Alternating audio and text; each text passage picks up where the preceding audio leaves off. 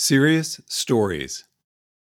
Every utopia ever constructed, in philosophy, fiction, or religion, has been, to one degree or another, a place where you wouldn't actually want to live.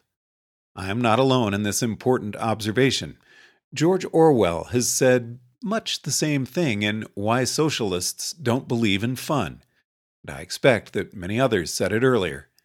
If you read books on how to write, and there are a lot of books out there on how to write because, amazingly, a lot of book writers think they know something about writing, these books will tell you that stories must contain conflict. That is, the more lukewarm sort of instructional book will tell you that stories contain conflict. But some authors speak more plainly. Stories are about people's pain. Orson Scott Card. Every scene must end in disaster. Jack Bickham. In the age of my youthful folly, I took for granted that authors were excused from the search for true utopia, because if you constructed a utopia that wasn't flawed, what stories could you write set there? Once upon a time they lived happily ever after? What use would it be for a science fiction author to try to depict a positive intelligence explosion when a positive intelligence explosion would be the end of all stories? It seemed like a reasonable framework with which to examine the literary problem of utopia, but something about that final conclusion produced a quiet, nagging doubt. At that time, I was thinking of an AI as being something like a safe, wish-granting genie for the use of individuals, so the conclusion did make a kind of sense. If there was a problem, you would just wish it away, right? Ergo, no stories. So I ignored the quiet, nagging doubt. Much later, after I concluded that even a safe genie wasn't such a good idea, it also seemed in retrospect that no stories could have been a productive indicator. On this particular occasion, I can't think of a single story I'd want to read about this scenario, might indeed have pointed me toward the reason I wouldn't want to actually live in this scenario. So I swallowed my trained in revulsion of Luddism and theodicy, and at least tried to contemplate the argument. A world in which nothing ever goes wrong or no one ever experiences any pain or sorrow is a world containing no stories worth reading about. A world that you wouldn't want to read about is a world where you wouldn't want to live. Into each eudaimonic life, a little pain must fall. QED. In one sense, it's clear that we do not want to live the sort of lives that are depicted in most stories that human authors have written so far. Think of the truly great stories, the ones that have become legendary for being the very best of their genre. The Iliad, Romeo and Juliet, The Godfather, Watchmen, Planescape, Torment, the second season of Buffy the Vampire Slayer, or that ending in Tsukahime. Is there a single story on the list that isn't tragic? Ordinarily, we prefer pleasure to pain, joy to sadness, and life to death. Yet it seems we prefer to empathize with hurting, sad, dead characters. Or stories about happier people aren't serious, aren't artistically great enough to be worthy of praise. But then why selectively praise stories containing unhappy people? Is there some hidden benefit to us in it? It's a puzzle either way you look at it. When I was a child, I couldn't write fiction because I wrote things to go well for my characters, just like I wanted things to go well in real life, which I was cured of by Orson Scott Card. Oh, I said to myself, that's what I've been doing wrong. My characters aren't hurting. Even then, I didn't realize that the microstructure of a plot works the same way, until Jack Bickham said that every scene must end in disaster. Here I'd been trying to set up problems and resolve them instead of making them worse. You simply don't optimize a story the way you optimize a real life. The best story and the best life will be produced by different criteria. In the real world, people can go on living for quite a while without any major disasters and still seem to do pretty okay. When was the last time you were shot at by assassins? Quite a while, right? Does your life seem emptier for it? But on the other hand, For some odd reason, when authors get too old or too successful, they revert to my childhood. Their stories aren't going right. They stop doing horrible things to their characters, with the result that they are doing horrible things to their readers. It seems to be a regular part of elder author syndrome. Mercedes Lackey, Laurel K. Hamilton, Robert Heinlein, even Orson Scott Bloody Card. They all went that way. They forgot how to hurt their characters. I don't know why. And when you read a story by an elder author or a pure novice, a story where things just relentlessly go right, one after another, where the main character defeats the supervillain with a snap of the fingers, or even worse, before the final battle, the supervillain gives up and apologizes, and then they're friends again. It's like a fingernail scraping on a blackboard at the base of your spine. If you've never actually read a story like that, or worse, written one, then count yourself lucky. That fingernail scraping quality, would it transfer over from the story to real life if you tried living real life without a single drop of rain? One answer might be that what a story really needs is not disaster or pain or even conflict, but simply striving. That the problem with Mary Sue stories is that there's not enough striving in them, but they wouldn't actually need pain. This might, perhaps, be tested. An alternative answer might be that this is the transhumanist version of fun theory we're talking about. So we can reply, modify brains to eliminate that fingernail scraping feeling. Unless there's some justification for keeping it. If the fingernail scraping feeling is a pointless random bug getting in the way of utopia, delete it. Maybe we should. Maybe all the great stories are tragedies because, well, I once read that in the BDSM community, intense sensation is a euphemism for pain. Upon reading this, it occurred to me that the way humans are constructed now, it is just easier to produce pain than pleasure.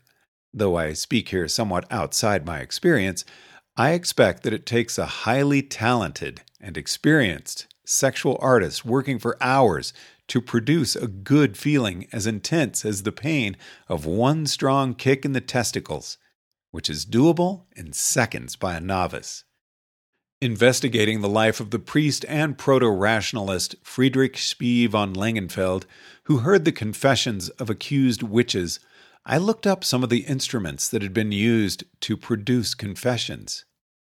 There is no ordinary way to make a human being feel as good as those instruments would make you hurt. I'm not sure even drugs would do it, though my experience of drugs is as non-existent as my experience of torture. There's something imbalanced about that. Yes, human beings are too optimistic in their planning. If losses weren't more aversive than gains, we'd go broke, the way we're constructed now. The experimental rule is that losing a desideratum, $50, a coffee mug, whatever, hurts between 2 and 2.5 times as much as the equivalent gain.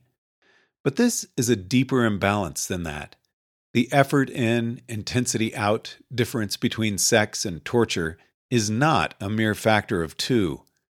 If someone goes in search of sensation, in this world the way human beings are constructed now, it's not surprising that they should arrive at pains to be mixed into their pleasures as a source of intensity in the combined experience. If only people were constructed differently, so that you could produce pleasure as intense and in as many different flavors as pain. If only you could, with the same ingenuity and effort as a torturer of the Inquisition, make someone feel as good as the Inquisition's victims felt bad. But then, what is the analogous pleasure that feels that good? A victim of skillful torture will do anything to stop the pain and anything to prevent it from being repeated. Is the equivalent pleasure one that overrides everything with the demand to continue and repeat it? If people are stronger-willed to bear the pleasure, is it really the same pleasure? There is another rule of writing which states that stories have to shout. A human brain is a long way off those printed letters. Every event and feeling needs to take place at 10 times natural volume in order to have any impact at all. You must not try to make your characters behave or feel realistically. Especially, you must not faithfully reproduce your own past experiences, because without exaggeration, they'll be too quiet to rise from the page. Maybe all the great stories are tragedies because happiness can't shout loud enough to a human reader. Maybe that's what needs fixing. And if it were fixed, would there be any use left for pain or sorrow? For even the memory of sadness, if all things were already as good as they could be, and every remediable ill already remedied? Can you just delete pain outright? Or does removing the old floor of the utility function just create a new floor? Will any pleasure less than 10 million hedons be the new unbearable pain? Humans, built the way we are now, do seem to have hedonic scaling tendency. Someone who can remember starving will appreciate a loaf of bread more than someone who's never known anything but cake. This was George Orwell's hypothesis for why utopia is impossible in literature and reality. It would seem that human beings are not able to describe, nor perhaps to imagine, happiness except in terms of contrast. The inability of mankind to imagine happiness except in the form of relief, either from effort or pain, presents socialists with a serious problem. Dickens can describe a poverty-stricken family tucking into a roast goose and can make them appear happy. On the other hand, the inhabitants of perfect universes seem to have no spontaneous gaiety and are usually somewhat repulsive into the bargain. For an expected utility maximizer, rescaling the utility function to add 1 trillion to all outcomes is meaningless. It's literally the same utility function as a mathematical object. A utility function describes the relative intervals between outcomes, and that's what it is, mathematically speaking. But the human brain has distinct neural circuits for positive feedback and negative feedback, and different varieties of positive and negative feedback. There are people today who suffer from congenital analgesia, a total absence of pain. I never heard that insufficient pleasure becomes intolerable to them.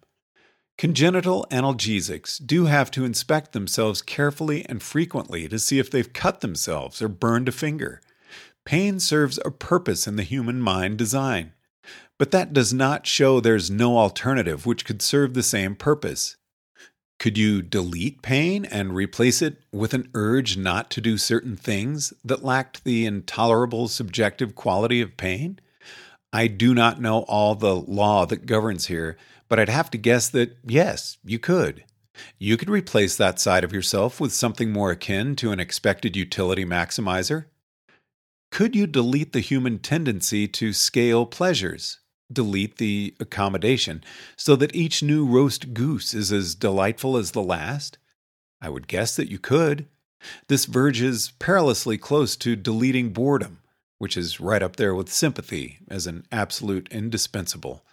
But to say that an old solution remains as pleasurable is not to say that you will lose the urge to seek new and better solutions.